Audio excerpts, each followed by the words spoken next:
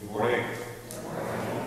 My name is Mike Elmer. I'm the Director of Family and Children Ministries here at Trinity. Let's pray together as we go to God's Word. Father God, indeed I pray that you would speak to our hearts. Thank you for your Word that shows us the way.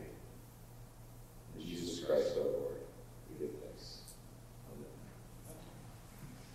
In 2018, Buffalo Bills cornerback Vontae Davis did something never before done in the NFL. No, he didn't set a record for sacks or anything like that. He told his coaches at halftime that he was removing himself from the game, went into the locker room, changed clothes, got in his car, drove home, and texted his wife. He retired at halftime. He said a few things to his wife. He said, "I don't feel right. I'm done. I'm tired." His brother is also an NFL player, and he texted him as well. They exchanged a conversation because they never talked during games before. And this was something truly unprecedented. This didn't happen before.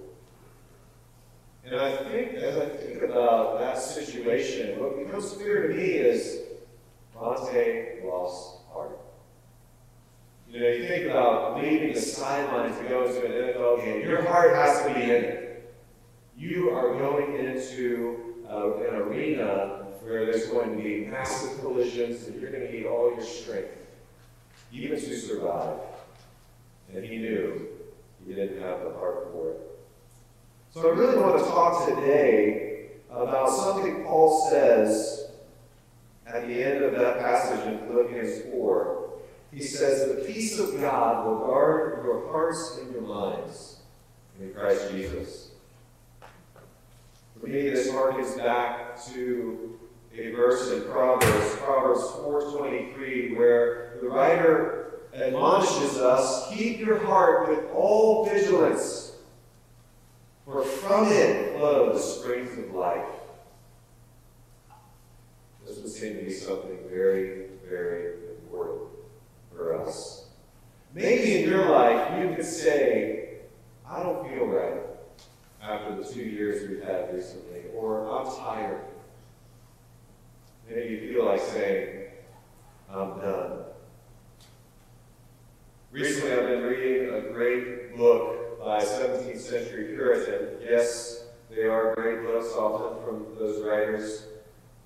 John Flavel wrote "Keeping the Heart." And what he gets out of this book is, how can we live this life of faith and not lose heart? Now, before we get really into this and dig into it, first we need to clarify something at the outset, because as Flavel says in his book, to keep the heart assumes that our hearts have been regenerated. In Scripture, we hear a couple of testimonies that at first might seem at odds.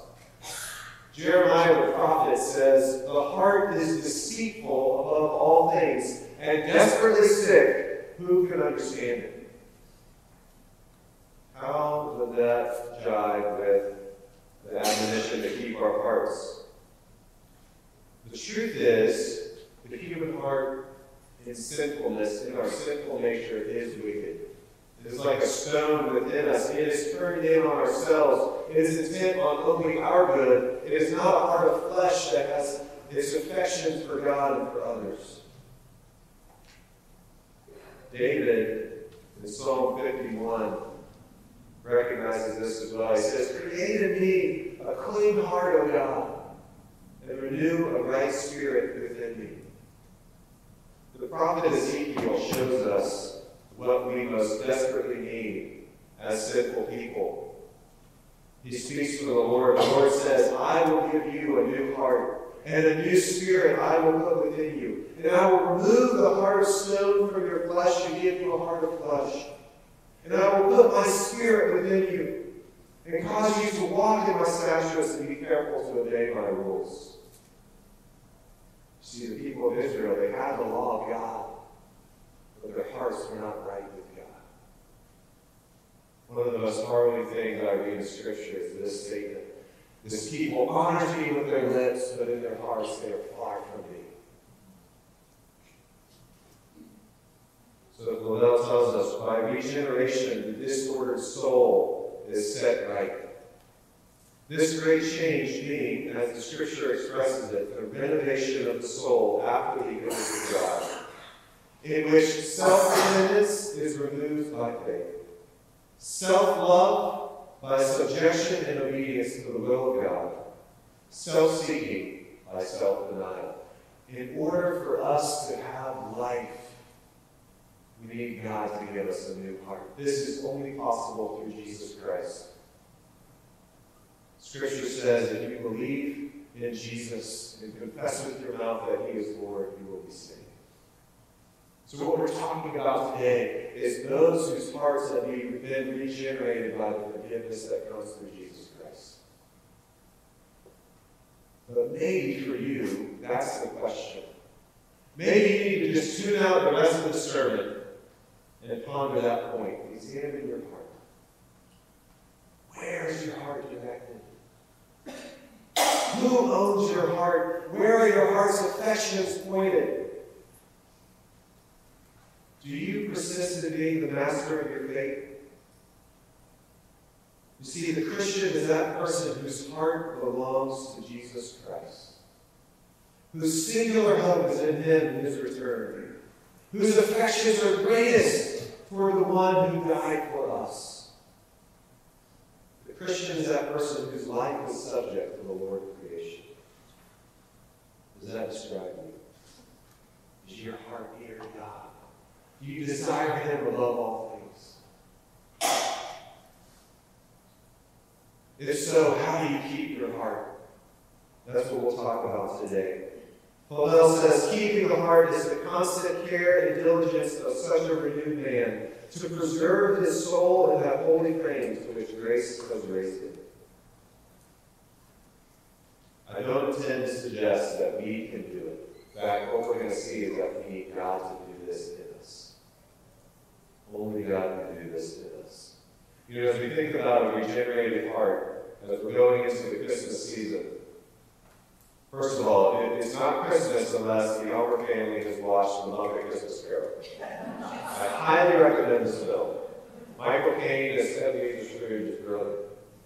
And the Muppets too. But you look at the contrast between Scrooge the moneylender and Scrooge the reformed man. This is the life of faith. This is what it means to have a regenerated heart. How do we keep it? Proverbs 4:23 once again. Keep the heart with all vigilance, for from it flow the springs of life. There's some dangers that can befall our hearts. First of all, it should be very sobering for us that the man who wrote the words, keep your heart with all vigilance, failed to do so. 1 Kings 11 testifies about Solomon this. He had 700 wives and 300 concubines, and his wives turned away his heart. For when Solomon was old, his wives turned away his heart after other gods.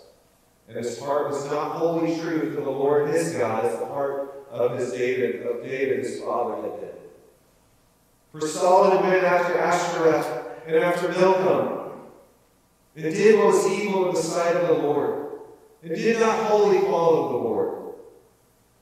And the Lord was angry with Solomon, because his heart had turned away from the Lord. Friends, we must guard our hearts from turning away from the Lord. Many things will pull at our hearts.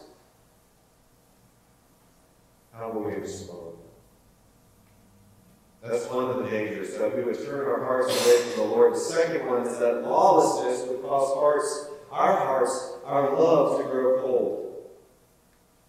Jesus, in describing the end times and the age of the Jewish people, he said, lawlessness will be increased and the love of many will grow cold.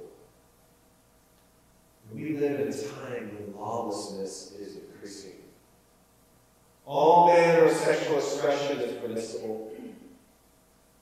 It's seen as a good, a moral good to pursue pleasure for yourself. All kinds, we don't even use sin as a category anymore. What's most important is that you get yours. Lawlessness is increasing. And I think if you look out, we can see that one of the results is love growing cold. People, instead of giving of themselves for others, sacrificing for the love, for the sake of love of others, instead of taking a lesser place to do for others, they're intent on their own good. So the second danger, the lawlessness around us, can cause our love to grow cold. If we give into that, if we ourselves decide our pleasure is what's most important. The third danger is that our hearts will harden. Our hearts will harden. I joked with Pastor Jason, he took all my points last week in this sermon. He preached them well, so thank you.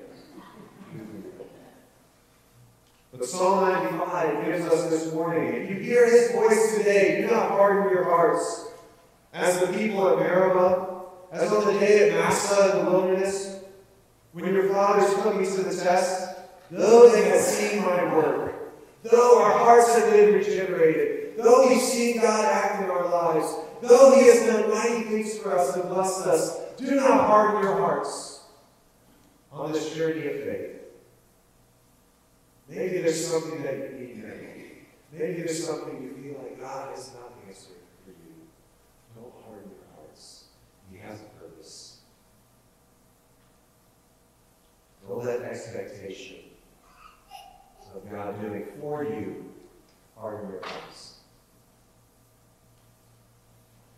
So those three dangers: turning away our hearts from the Lord, lawlessness causing love to grow cold, the temptation to harden our hearts. Let's not lose heart, but let's guard our hearts. How can we do that? Paul gives us the way. When we talk about the heart, we're talking about the basic orientation of a person. We're talking about a person's desires, emotions, attitude, will, the affections. The heart is what moves you in a direction. The heart is what leads you. Yes, the intellect is engaged. But the heart is what moves you in a particular direction. Where are your affections pointed? What do you desire? What are you after? What most matters to you? The implications of this, I think, are both far-reaching and daily. Wherever my heart's affections are pointed, it's going to affect where I am in 5 years. It'll affect what I do tomorrow morning. Where is your heart? So Paul gives us three things. He says, rejoice always, pray without ceasing, in all things give thanks. Now, in talking about this, and talking this way, Paul is really reaching back into the book of Psalms. These three things are part of the work and move of that book, of the congregational response to God's mercy by the people of God. Here's some quick smatterings from the book of Psalms to let you hear this. Psalm 64:10. Let the righteous one rejoice in the Lord. Take refuge in him. Let all the upright in heart exult. Psalm 97:12. Rejoice in the Lord, O you righteous. Give thanks to his holy name. Psalm 95 again. Let us come into his presence with thanksgiving. Let us make a joyful noise to him with songs of praise. Psalm 104. Enter his gates with thanksgiving, and his courts with praise. Give thanks to him. Bless his name. Paul had read Psalms well. Psalm 84. Blessed are those whose strength is in you, O Lord, in whose heart are the highways to Zion. O Lord God of hosts, hear my prayer. Give ear, O God of Jacob. Rejoicing, praying, giving thanks. These are part of what God has always intended for his people. So, as we look at these three things, one thing I want to mention, this, as Paul gives this admonition, he's not just talking to us individually. Sometimes in our scripture we read you, and it could be singular, it could be plural. This passage is plural. So Paul's talking to the body of Christ. And one of the things I believe he intends is that we would do this together. As often as we meet, we would rejoice together. We would pray for one another. We would bear one another's burdens. We would give thanks together.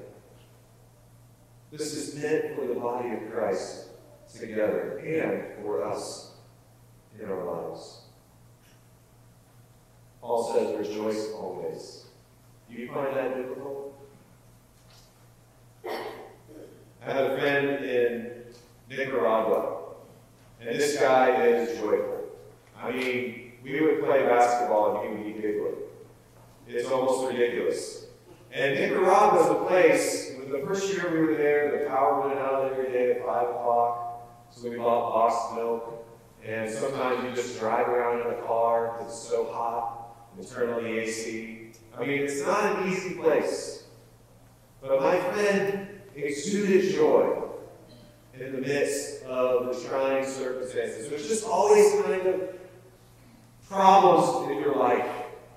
The car doesn't start, the tire goes flat, the power's out, someone doesn't show up like they said. All these things just seem to always happen. But my friend, and what was clear was his joy came not because of his circumstances, that was pretty obvious, but it was because of his relationship with the Lord. Now, the other side to that story, maybe that comes a little naturally for my friend. It didn't come naturally for his wife. She struggled with infertility. They adopted 2 children, 2 Nicaraguan children, and walked through a tough journey of what's been identified as kind of a reactive disorder in adopted kids. Finally, they had their own child, but they were constantly underfunded, constantly facing struggle, constantly facing trials and challenges, and it was hard for her. And I remember visiting years after we had moved away, and you could see like their vehicle was in poor condition, the house was kind of more bedraggled than the typical dust and ant-infested Nicaraguan home. There was just, you could see the weight of years weighing on them in their marriage. But you also saw a smile on her face. We knew, because we had been friends and walked with them, we knew some of the challenges they faced, but you could still see the joy of the Lord. For her, often more a choice and something she had to really reach for. For him, a little more natural. Rejoice always. In the Philippians passage, I think Paul anticipates an objection. Really, Paul? Yes, again I will say rejoice. But notice he says, rejoice in the Lord. So Paul's not saying that we rejoice for the circumstances of our lives. He's not suggesting that we find joy in the things that are happening to us when suffering and pain and trials come, and they do come. What Paul is saying is that we rejoice in the Lord. You see, our stories have a glorious ending. Paul in other places writes that the trials of now cannot compare to the glory that will be revealed. And so we can rejoice in the Lord no matter what our circumstances are.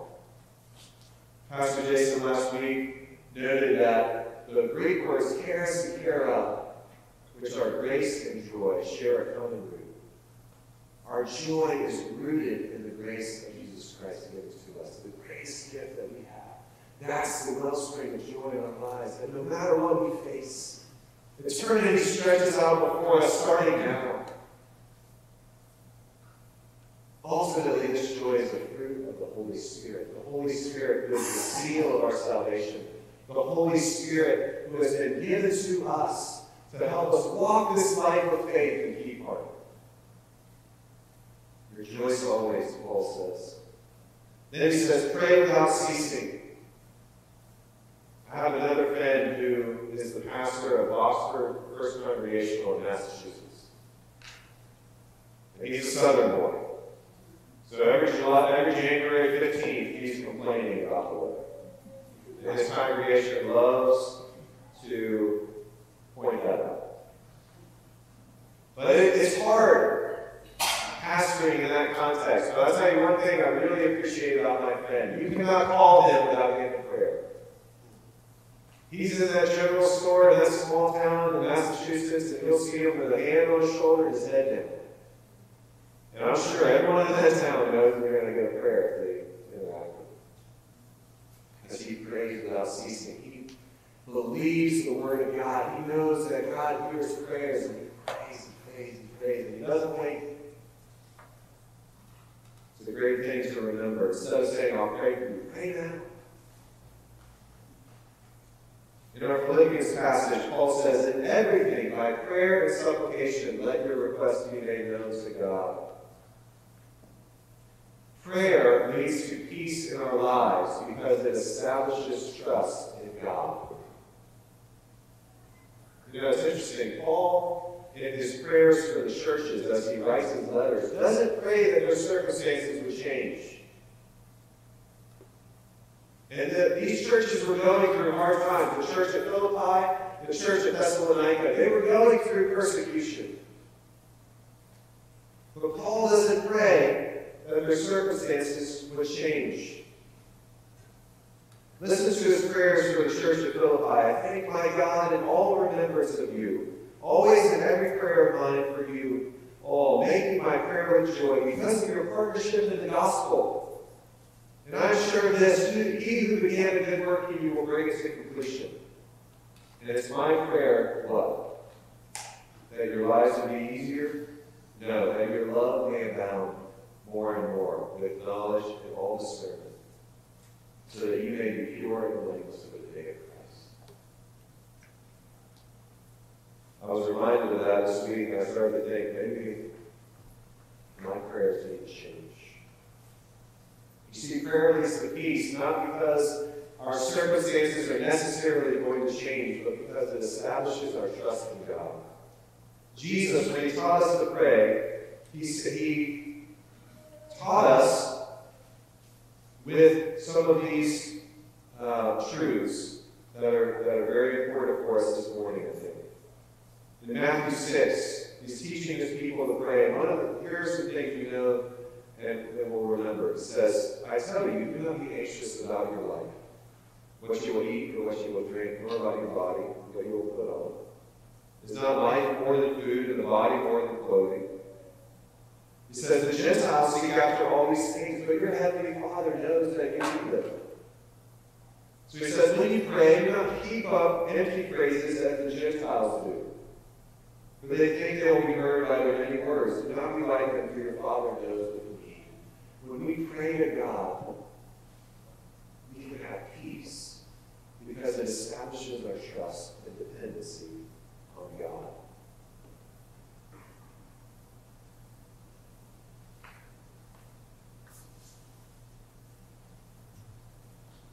Jesus told a parable, and he started it like this.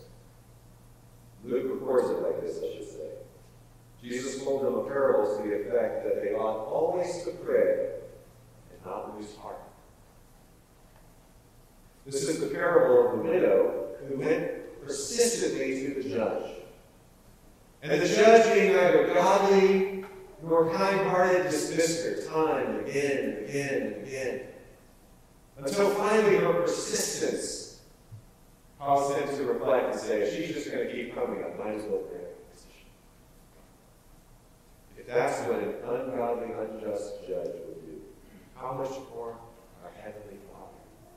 That we can trust Him with the things that we care about the most, that we can trust Him in the areas that we feel the most need, that we can depend on Him, that we can trust that He's working in our circumstances to change our hearts for His glory and our good. Paul says, pray without ceasing. In Ephesians, he reminds us, pray at all times in the Spirit, with all prayer and supplication. We rejoice as a fruit of the Spirit. We pray in the Spirit. It's our regenerate hearts and the Holy Spirit with us that bring these things forth. So if you're sitting here today and you're saying, man, rejoice always, pray without ceasing, that's hard. I agree. We have to depend on God. Last thing, give thanks in all circumstances. Something our family has experienced is we've had lots of moves over the years, and one thing I learned was that the way we talk about life's experience makes a huge difference for kids. So my wife, and being very honest and forthright, we talk about how all these moves felt like instability. It wasn't wrong. But then you hear the kids, our life's unstable. And I'm over here like, no, it's an adventure. I think giving thanks does the same thing. It characterizes what we're going through. It's the perspective that we bring. Are we in tune to the things we have in God and in Christ? Or are we in tune more to the things we lack?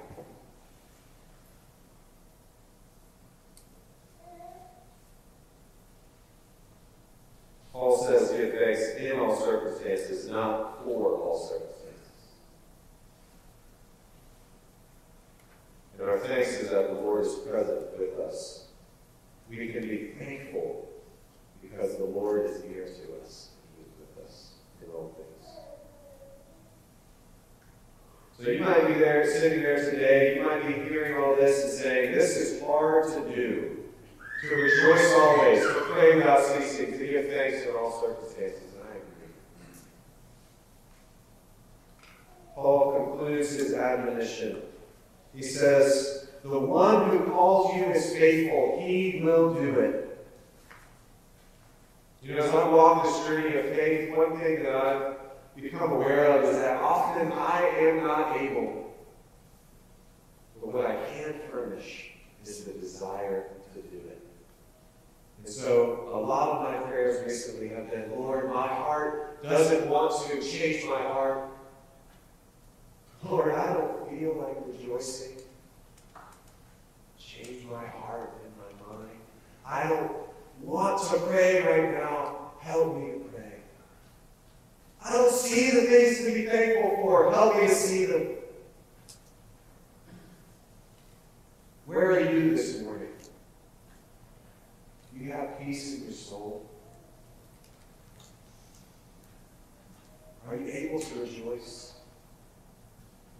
Can you pray and trust God to give you what you need most? Are you faithful?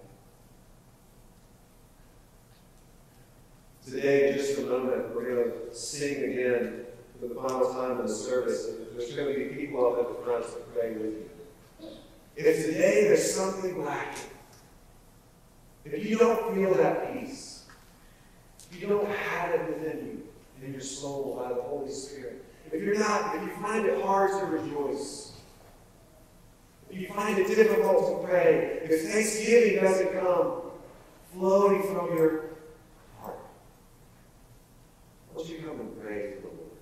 Don't leave today settling for less than. Don't leave today with a gap. Don't leave today with that lack. Let me pray for us this morning.